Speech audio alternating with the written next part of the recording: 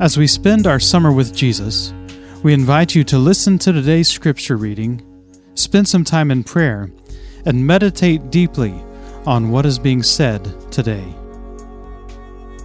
Luke 13, 10 through 17.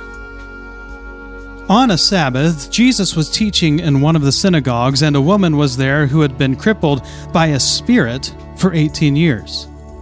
She was bent over and could not straighten up at all.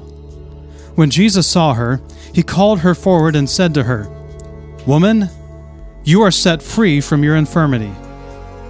Then he put his hands on her, and immediately she straightened up and praised God. Indignant because Jesus had healed on the Sabbath, the synagogue leader said to the people, "There are 6 days for work, so come and be healed on those days, not on the Sabbath." The Lord answered him, "You hypocrites! Doesn't each of you on the Sabbath untie your ox or donkey from the stall and lead it out to give it water? Then should not this woman, a daughter of Abraham, whom Satan has kept bound for 18 long years, be set free on the Sabbath day from what bound her?" When he said this, all his opponents were humiliated, but the people were delighted with all the wonderful things he was doing.